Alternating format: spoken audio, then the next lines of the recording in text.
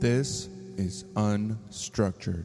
Hey, everybody. Today we have Kevin Roberts. Now, Kevin has a master's in psychology. He specializes in ADHD, cyber addiction. He's written several books, and I believe he's suffered actually, or currently suffers through ADHD and possibly with cyber addiction himself. I don't know.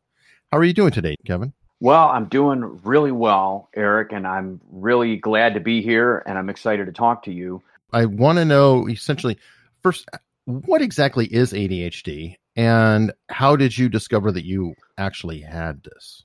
Well, first of all, ADHD is a mental health condition. It's a condition that is characterized by a lot of things, but to make a long story short, it carries with it executive function deficits. That means deficits and difficulties in organization, planning, structure, paying attention singularly to routine and repetitive tasks over a long period of time. And if you haven't noticed, these are all things that are required to succeed in school and many careers. So ADHD is something that impedes success and development in careers and in school. And I was a guy who I just thought I was weird. You know, I was impulsive. That's another thing that with ADHD, a lot of ADHD people have impulsivity issues. I was high energy, had a hard time sitting still. My handle on the CB radio when I was a kid was given to me, and it was called Motor Mouth. That's what I was called as a kid, Motor Mouth. I still own that as my CB handle. But I didn't discover that I was actually ADHD until I was 25, and I taught in a school, and the school psychologist kind of clued me in that there was a paradigm that explained a lot of the difficulties that I had. Because, see, I grew up with a brother who I like to say has way ADHD. I mean, he's like way out there with ADHD. And so compared to him, the rest of us in our family, we all look pretty neurotypical, pretty normal. Now, I have a crazy question. Is there any kind of parallel with dyslexia? A lot of people who have dyslexia will also have ADHD. And if you're ADHD, your chances of having dyslexia are significantly higher.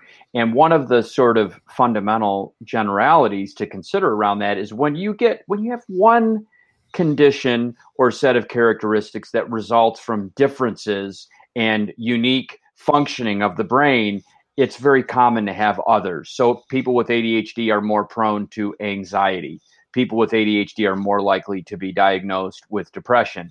And people with ADHD are much more likely, significantly more likely, to struggle with substance abuse and process addictions, like the process addiction I struggled with, cyber addiction. And those struggles and my professional experiences made up my first book called Cyber Junkie, Escape the Gaming and Internet Trap. Yeah, and I definitely want to go over that in a minute because I believe you appeared on 2020 as an expert to help the panelists and whatever with three segments? I think I don't know, a couple. I mean, I've been on a lot of different news shows, but certainly at least I think twice on 2020, maybe three. I don't know. Interesting. 2020 is very committed to that particular problem and to raising awareness. And one of the things we're doing right now is there's a study at Detroit Children's Hospital.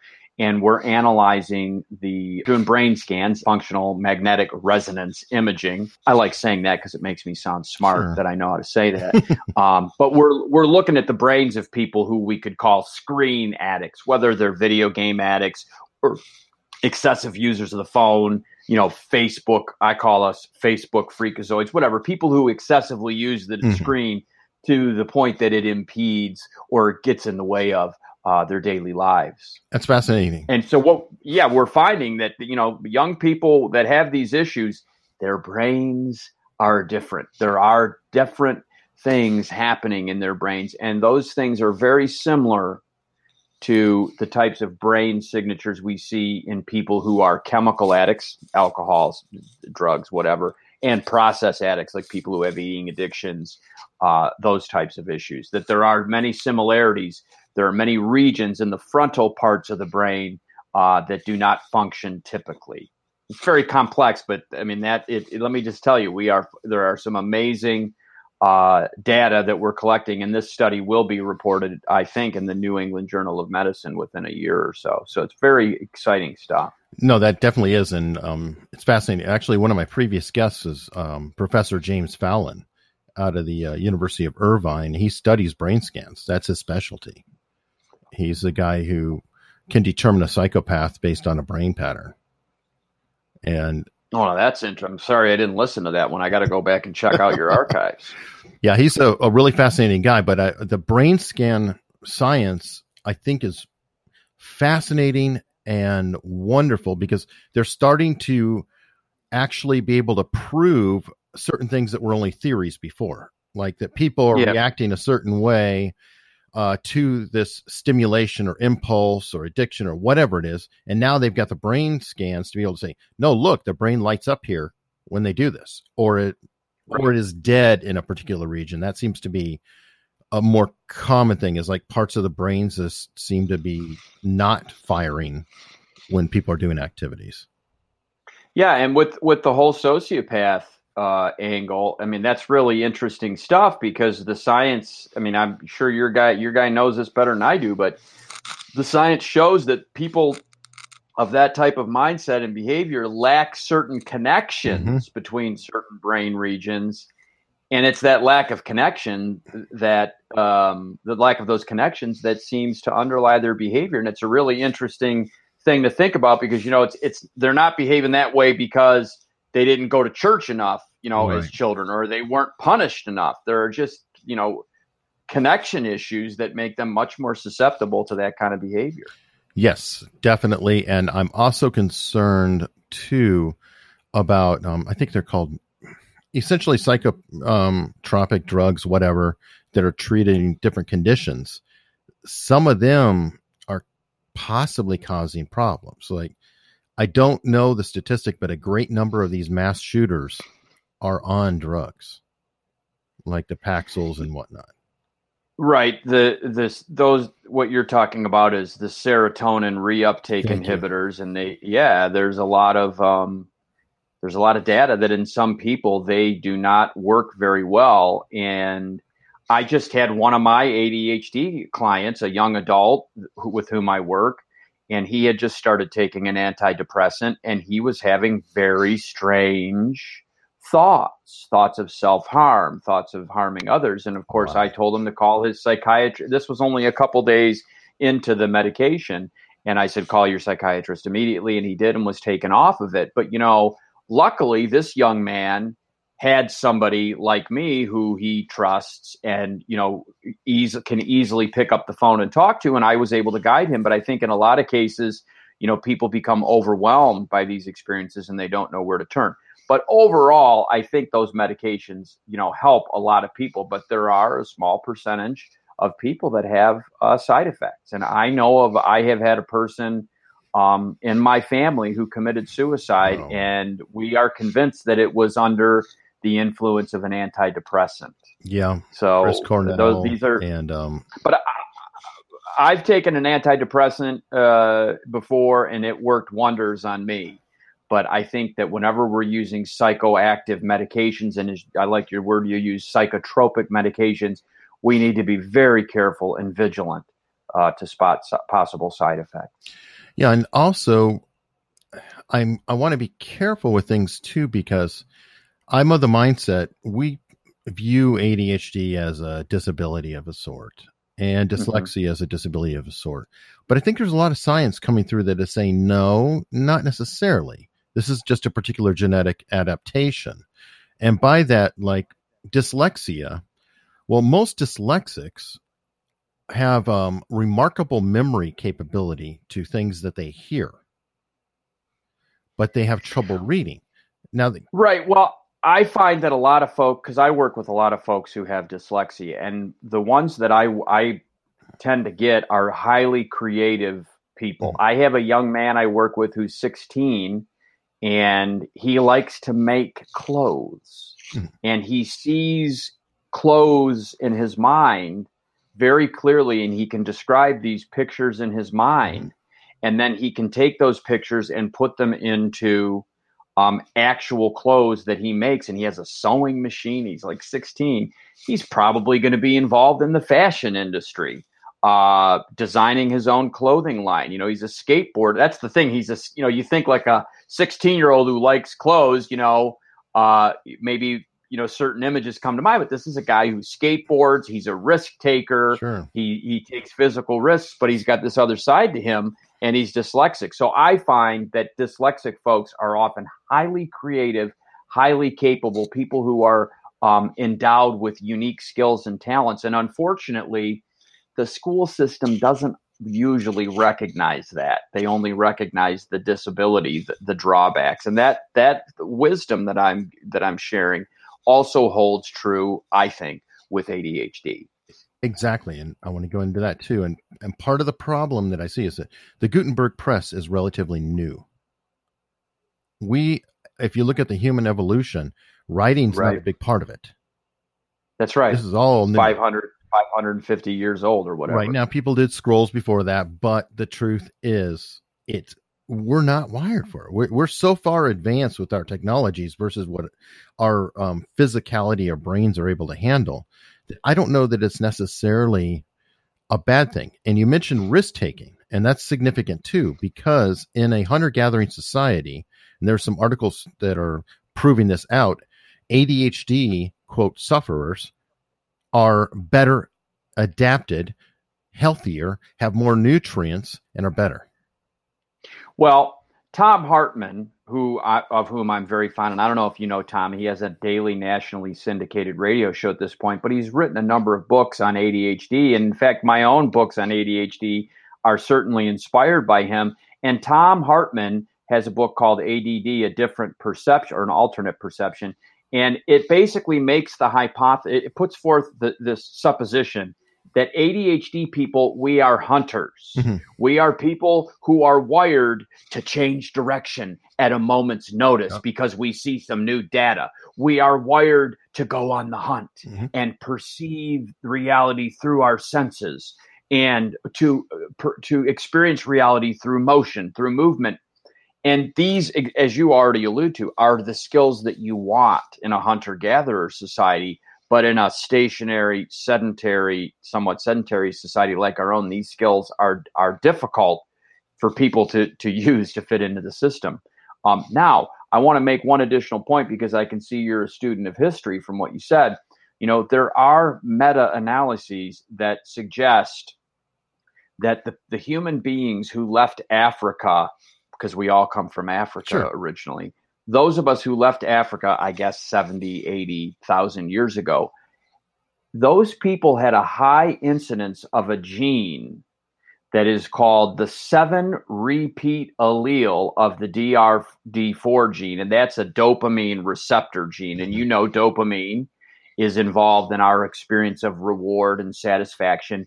And those people who have that particular variant of that gene are to some extent wired for novelty. Those are the kind of people who are going to say, it's kind of boring here. Let's cross that body of water in these rickety little boats to see what's on the other side.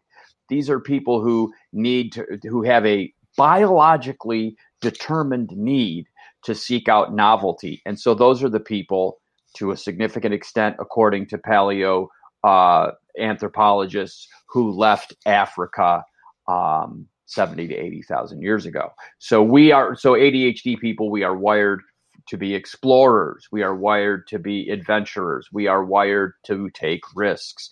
The first book I published on ADHD was called Movers, Dreamers, and Risk Takers, Unlocking the Power of ADHD, rooted in that very belief. Make good soldiers too. Well, we do if there's some intensity. Sometimes we don't make good soldiers because we can be rebellious and bored. And bored. We don't. And when an ADHD person is bored, oh boy, bad things can happen. Has that happened in your life? Oh, absolutely. When I was, I used to tutor the children in this family, and they were very wealthy, and I didn't know it, but they had the whole house alarmed. And I used to go over to their house. I was like 20, and I put my coat in the closet, and there was this metal encased red button. And I would put my coat in. I couldn't wait to push that. I wondered with great curiosity what would happen. So finally, several weeks into this tutoring arrangement with these children, I had to push it. Well, the alarm went off, and the police showed up in like 4 minutes. And that was that risk-taking, that need to see what happens, to see what's on the other side. Sure, it's gotten me in lots of trouble. I broke my foot because I did a mountain bike course after it had rained, and it was muddy and nasty, and I knew that something was not right, but I flew off a cliff and broke my foot. I mean, I have numerous stories like that. So yes, it's gotten me into trouble. Has it gotten you success too? Because it sounds like you are more impulsive and curious, maybe to a bad degree, because like that button, it semed almost like it was an obsession. Like it was an obsession. It's there. I can't, like you couldn't get it out of your head. You got to get to it. That's right. It does that same behavior though work sometimes in the positive. Like there's an extremely high percentage of entrepreneurs that's right who have ADHD. That's right. Well, yes. So I taught school for 4 years, and I got really bored because, you know, when you're a school teacher, generally you're teaching the same stuff over and over again. And yes, you can bring a fresh outlook. You can try different teaching methodologies, but you're teaching the same stuff. And for me, it got really boring. In fact, so boring that my last year I was depressed. I was just depressed because that's what happens for me and a lot of ADHDers, where we have some mood issues, and boredom, the lack of adventure, the lack of satisfaction will lead to that feeling of depression. I call it my ADHD funk. And so I left school. That was a risk. I didn't have health insurance. I didn't have a job. I didn't know what I was going to do. But in that intensity, I was able to do some other things. And what I did was I ended up working with people who had ADHD. I developed this reputation at school for being able to turn around kids with ADHD. And after I left the school, that reputation led to people calling me. And that's how I've largely made my living for the last 20 years. I help ADHD children succeed in school and adults. I have somebody right now who's in medical school. I have another client I work with who's in law school. So that's what I do. But that allows me flexibility. See, so I just was in London last week doing a speaking tour for my book. So my job, I'm flexible. I have freedom. I can take time out to do adventures. Now that I've had that adventure, I'm good to go for another couple weeks, maybe a couple months. But then eventually I'm going to need something else to spice life up a little bit. That's how my brain is constructed. So being on your own probably helps keep the variety up enough to where you can drop one thing and move to another. Hopefully that's right. The first thing. On your book tour, I believe your latest book is something called Schindler's Gift, and it's about Schindler having ADHD. Yeah, it's about a man named Oskar Schindler, who many people are going to be familiar with because of the movie Schindler's List. And when I watched Schindler's List, I developed the suspicion that he had ADHD. And in fact, there was a scene in the movie when he comes up with this preposterous idea that he is going to get Jewish investors to give him money to buy a factory. And Ben Kingsley, who's playing Yitzhak Stern, says to him, "Mr. Schindler, let me understand. They put up all the money. I do all the work. What, if you don't mind my asking, would you do?" And Schindler says, "I'd see to it was known the company was in business. I'd make sure it had a certain panache. That's what I'm good at. Not the work, the presentation." When I saw that scene, I said to myself, wow. I watched it several times. I kept rewinding it because I saw that movie at the first time at home. And I said, I think he had ADHD.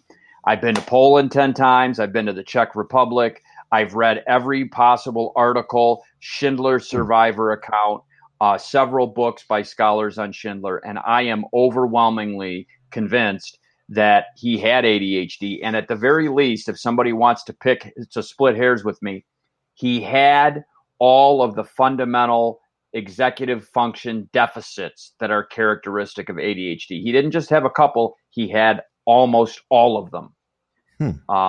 So the reason I wrote this book, and I call it Schindler's Gift, how one man harnessed ADHD to change the world, because I think ADHD people do have a power and often have an intensity that can make positive and meaningful changes in this world. But the way we have to go about it is different. There's no roadmap. I mean, if you want to become a doctor, there's a roadmap. You got to do a lot of things. And if you're one of those people who knows how to persist and plod through, you can be a doctor. It's not easy, but you can do it. But for ADHD people, we often don't have a roadmap on how to succeed. And that's one of the things I try to do in this book, Schindler's Gift. Not only teach people about history and about this amazing man, but give us all a roadmap to make change in this world. Well, that makes a lot of sense. And I actually view it as a gift. I don't personally have it, but I can see where it may actually be incredibly powerful tool. And by that, what I mean is, have you heard of the theory of essentially green spaces or blue spaces or just spaces, period? And that is, if you want to start a business or you want to succeed at something, you can jump into this crowded marketplace, or you can pivot slightly and you see where there's a space between a couple areas. And I would think that the ADHD person, because they're not able to fit in with the crowd who's going to be in a crowded space, very naturally is inclined to notice these other avenues that the rest of us are blind to. Well, I think that's very true. I think that and I'm very lucky. There was a niche for what I do. I don't know anybody that does exactly what I do, to be really honest. And I've had offers from all over the country and actually in the United Kingdom and Greece to come there and do what I do in different countries. But I think you're absolutely right. And we like a niche because that affords us independence. And it's kind of exciting. It's kind of exciting to forge and create something new. Now, as I say that, I want to say that I do agree with you. I focus on the positive sides, but I have this friend, Gina Para, and Gina wrote a book called Is It You, Me, or Adult ADD? And Gina, whose opinion and perspective I appreciate, she thinks it's dangerous to talk about ADHD as a gift, because if we talk about it as a gift, then the people who suffer, and especially those who suffer severely, they're going to be enabled to have a mindset that they don't really have to work on themselves. Oh, it's a gift. No big deal. I don't have to, it's all a gift. It's all wonderful. It's all good things. And so we have to be careful when we call it a gift that we realize that there are a lot of liabilities. I mean, I have trouble depositing checks in the bank. I have checks go stale because I lose them. I procrastinate. I'm still struggling with that. There are a lot of aspects of life that I struggle with, a lot of aspects that require persistence and follow through. I get into funks. Every week I get into a funk. I'm going to be honest with you. I scheduled this podcast with you, and about 2 hours ago, I had my normal ADHD funk response. Oh, God. Why did I tell him I'd do it on a Saturday? I wanted the whole day off. Oh, my God. I'm going to cancel. I can come up with a good excuse, and I'm a great excuse maker. Yes. But what I've had to develop, Eric, is a subroutine in my head that talks me out of the funk and positive self-talk. But let me tell you, I got a tremendous amount of self-sabotaging, self-destructive, negative self-talk in my head. And if I hadn't done an enormous amount of work on myself, gone to therapy, meditation retreats, Buddhist meditation retreats, all sorts of stuff that I did for 2 decades, I wouldn't be able to persist through this. So it is a liability, especially that funk that I go into, that moodiness, that depression, because when I'm in that state, it's really hard to get out of it. And then I make stupid decisions, or at least, let's say, self-sabotaging decisions. Yeah, I was actually going to ask you about that, because I believe you had once used a fire or a house fire as a method to get out of a lot of things that you decided you didn't feel like doing. Well, I had a house fire, and I didn't set it. No, I did not. A friend of mine, Okay. yeah, I know who did, and I'm not going to say that on air, and it was an accident. Right. We're pretty sure that he put a cigarette out in what he thought was a pile of dirt that was a pile of peat moss. Ooh. But that fire lit a fire under me.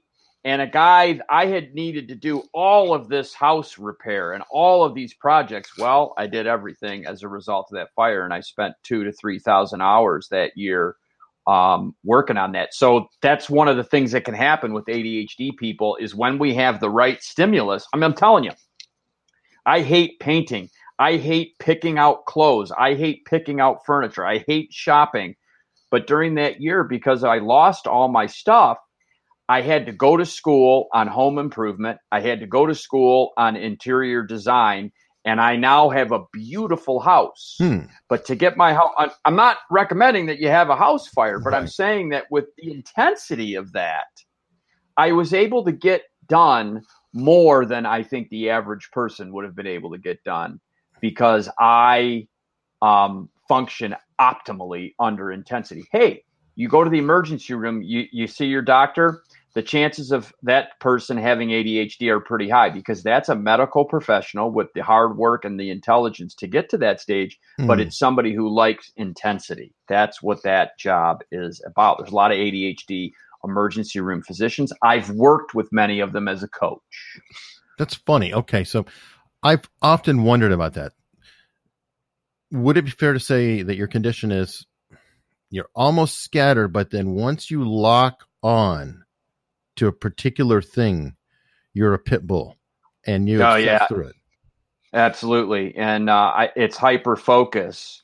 And the problem with hyper focus is that it can be transient. It comes and goes. And so the trick of my life is what steps can I take to create hyper focus in my life? And I have a lot of things I do to keep that going.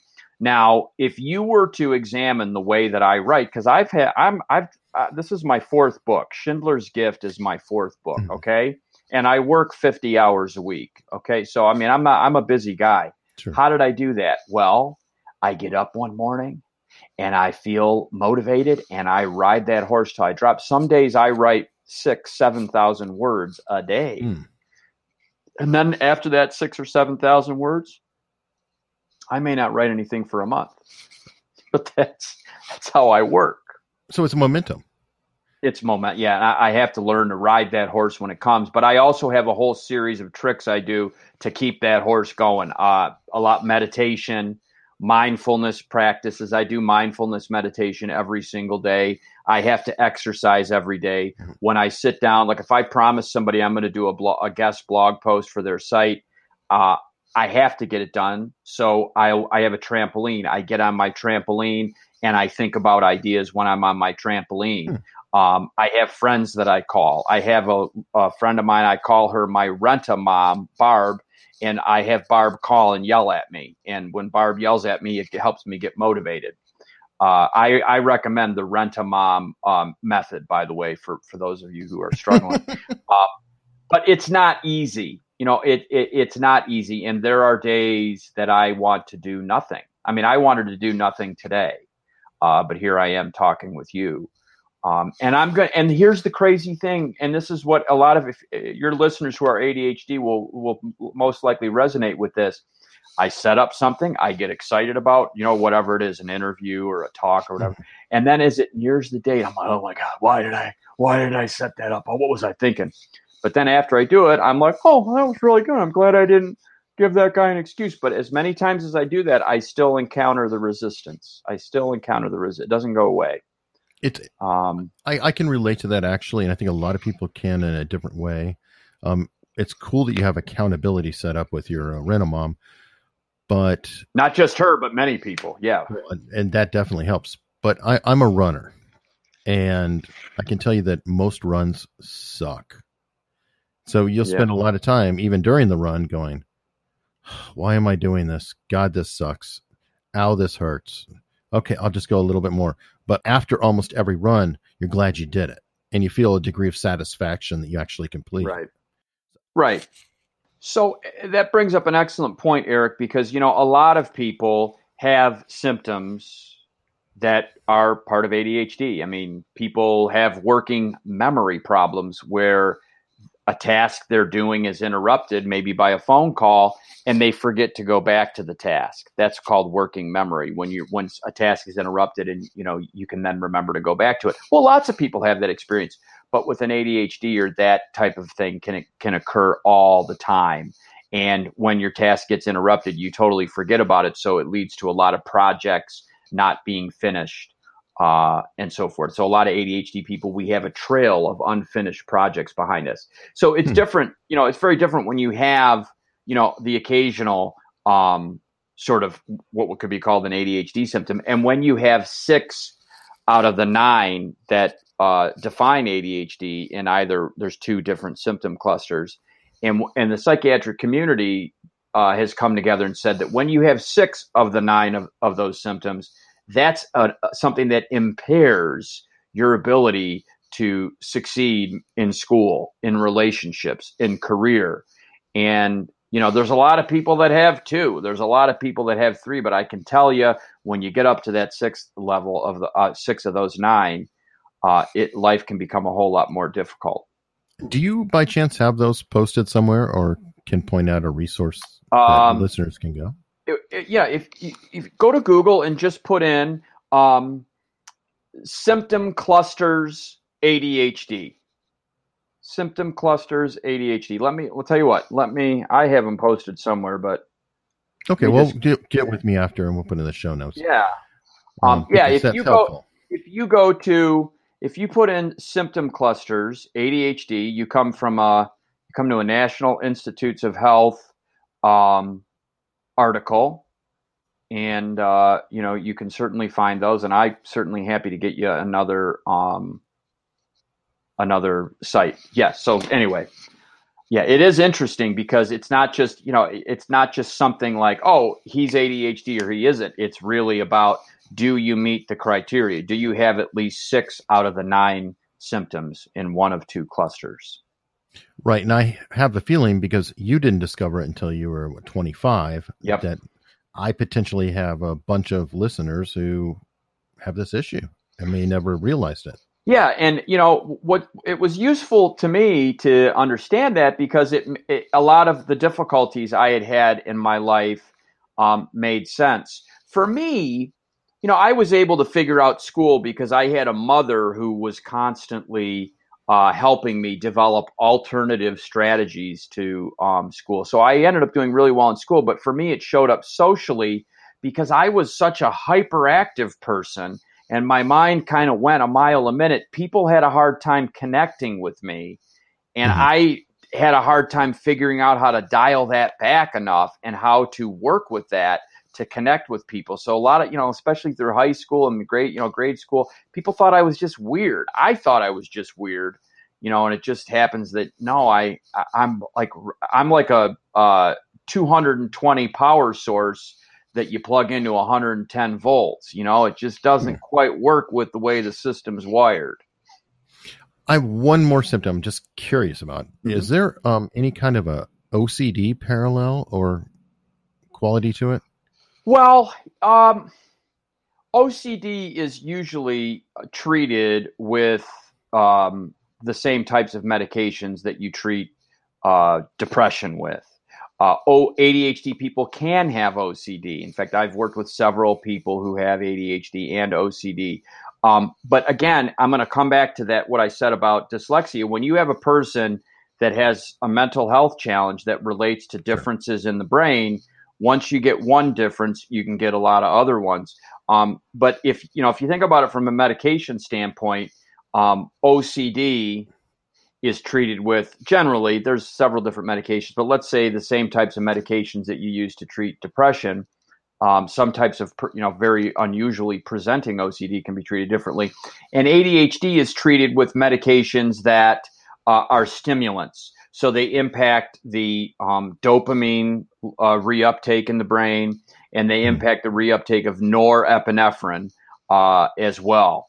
But people with ADHD can have OCD, and that's a particularly pernicious combination to deal with. Now, I want to also say that I deal with a lot of gaming addicts, Right. and there is often an element of OCD in the way that people relate to games. And with people with ADHD, there's often a tendency to obsess on negative thoughts. There's something called ANTs, automatic negative thoughts, and ADHD people are often afflicted by those.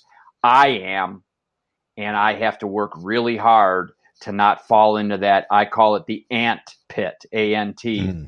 I can fall into that, and I can just be negative all of the time. And there is an obsessional and a compulsive quality to that. When I'm in that state, I often feel that I almost feel that it's my job to have a negative thought and a negative take on a situation. I have to be very careful with that. That's what I was wondering, if not the qualities of it. And being in a negative feedback loop is horrible. Painful. Horrible nightmare. But that's a perfect pivot point, because you are also known for dealing with cyber addiction. We're on 2020, et cetera.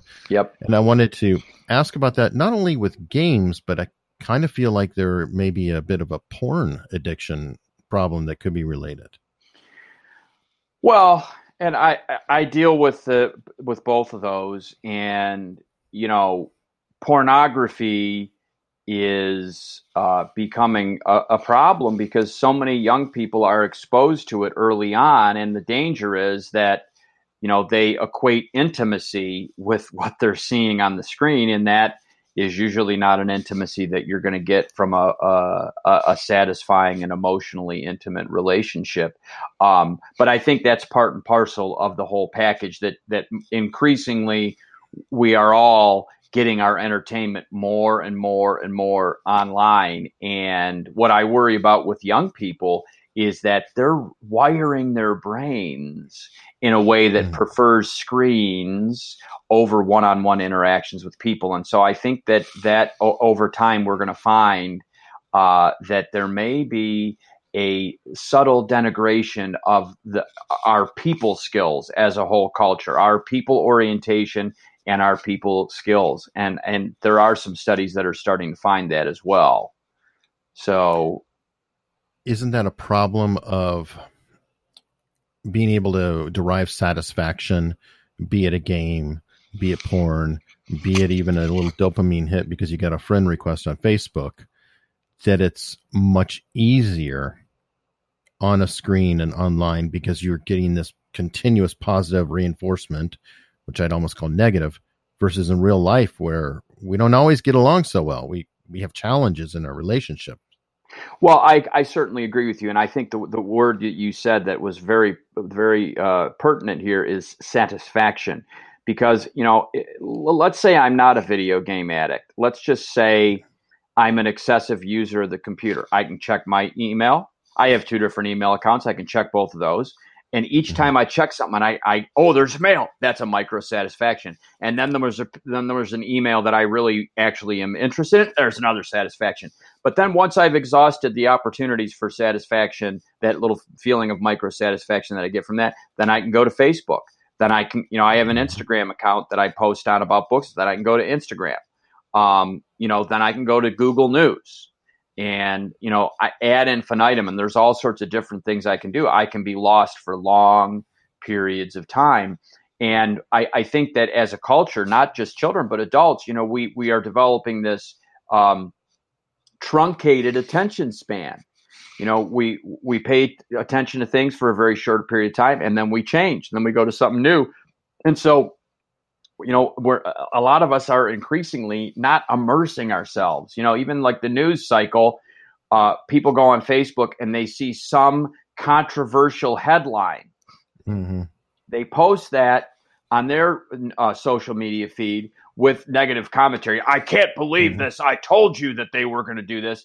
And then it turns out that they didn't read the article. I've been guilty of this myself. And then, you do some research and you find out that it was just clickbait. But so many, we're not going to, we're to the point that we're just going on headlines. We're not even reading the articles anymore. Right. a lot of us. And if you look at children's cartoons, you can see that this is at work. I haven't published this paper, but I have a bunch of stuff written where I've talked about the length of time that each frame in a cartoon lasts. And it has decreased. And so now if you try to go to the Cartoon Network and try watching some of the cartoons that are within the last 5 years, they switch incredibly fast. Jump cuts on Yeah, exactly. And that's what the children nowadays are growing up with. So their brains, I believe, are becoming excessively wired toward the expectation that things are going to change quickly. And, not just like one character within a frame, but the complete frame. And I just wonder what this is doing to their brains.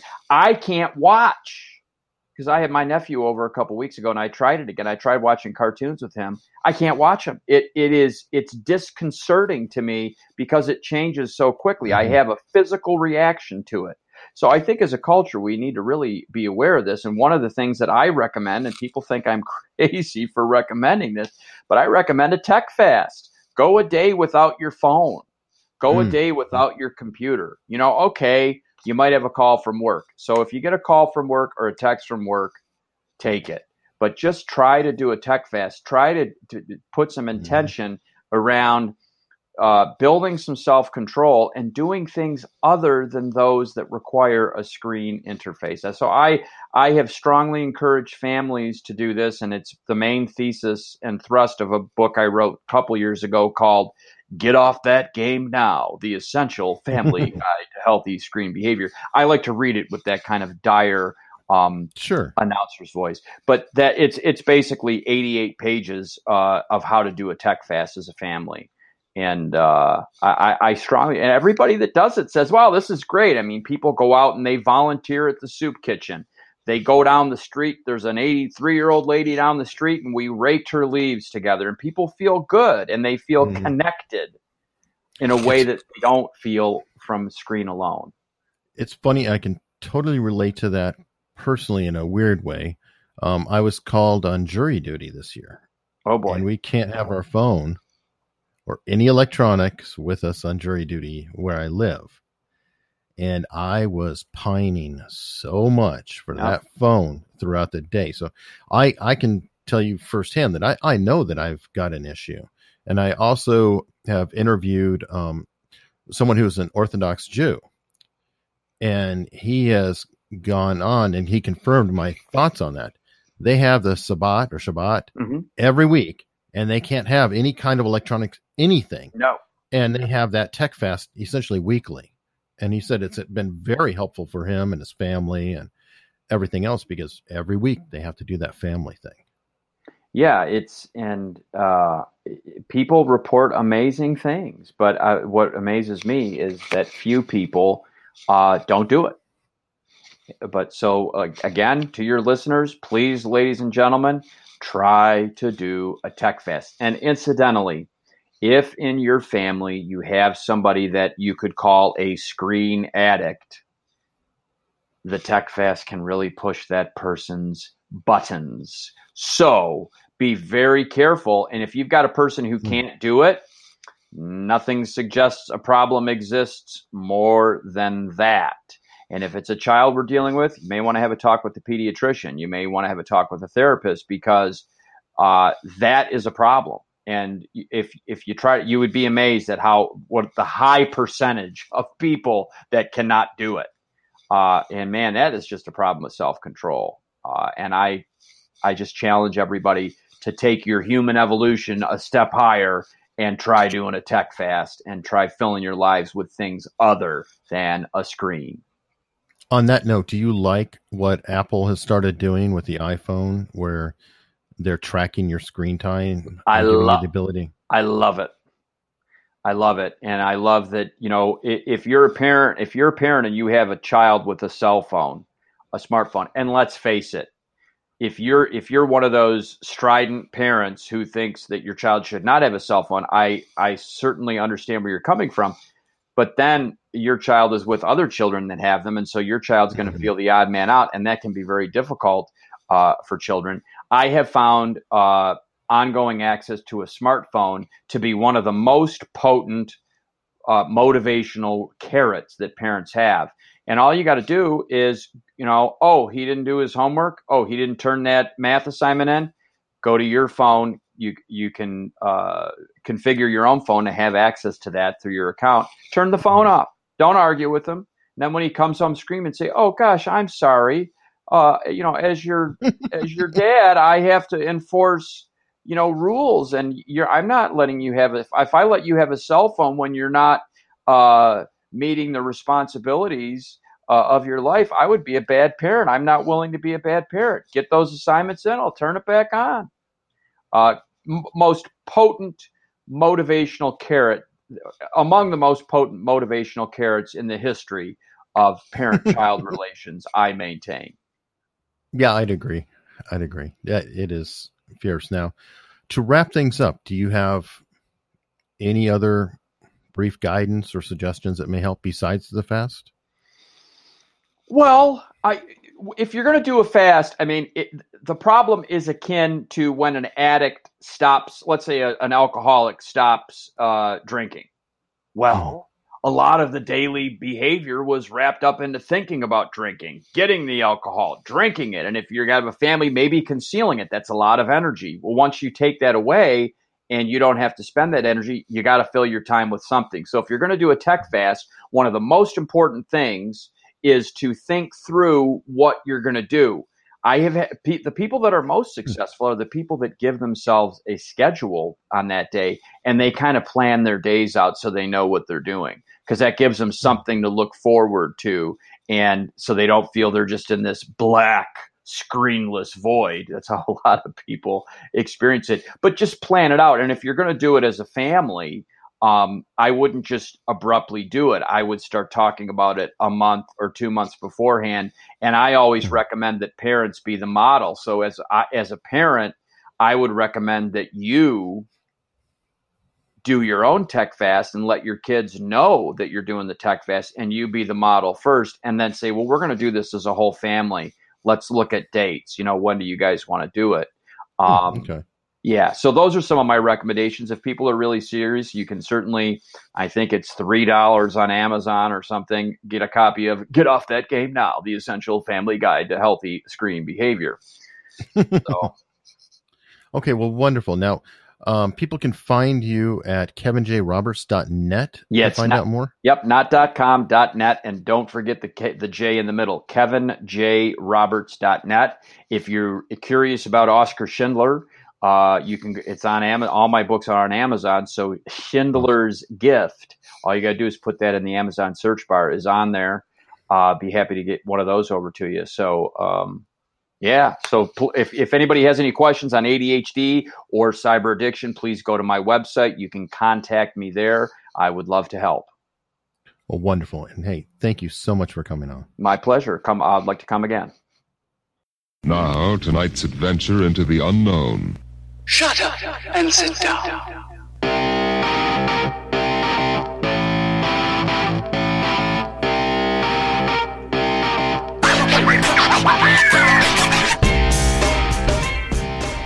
Hey, it's Sarge. And Frenzy. From the Sarge Approved Podcast.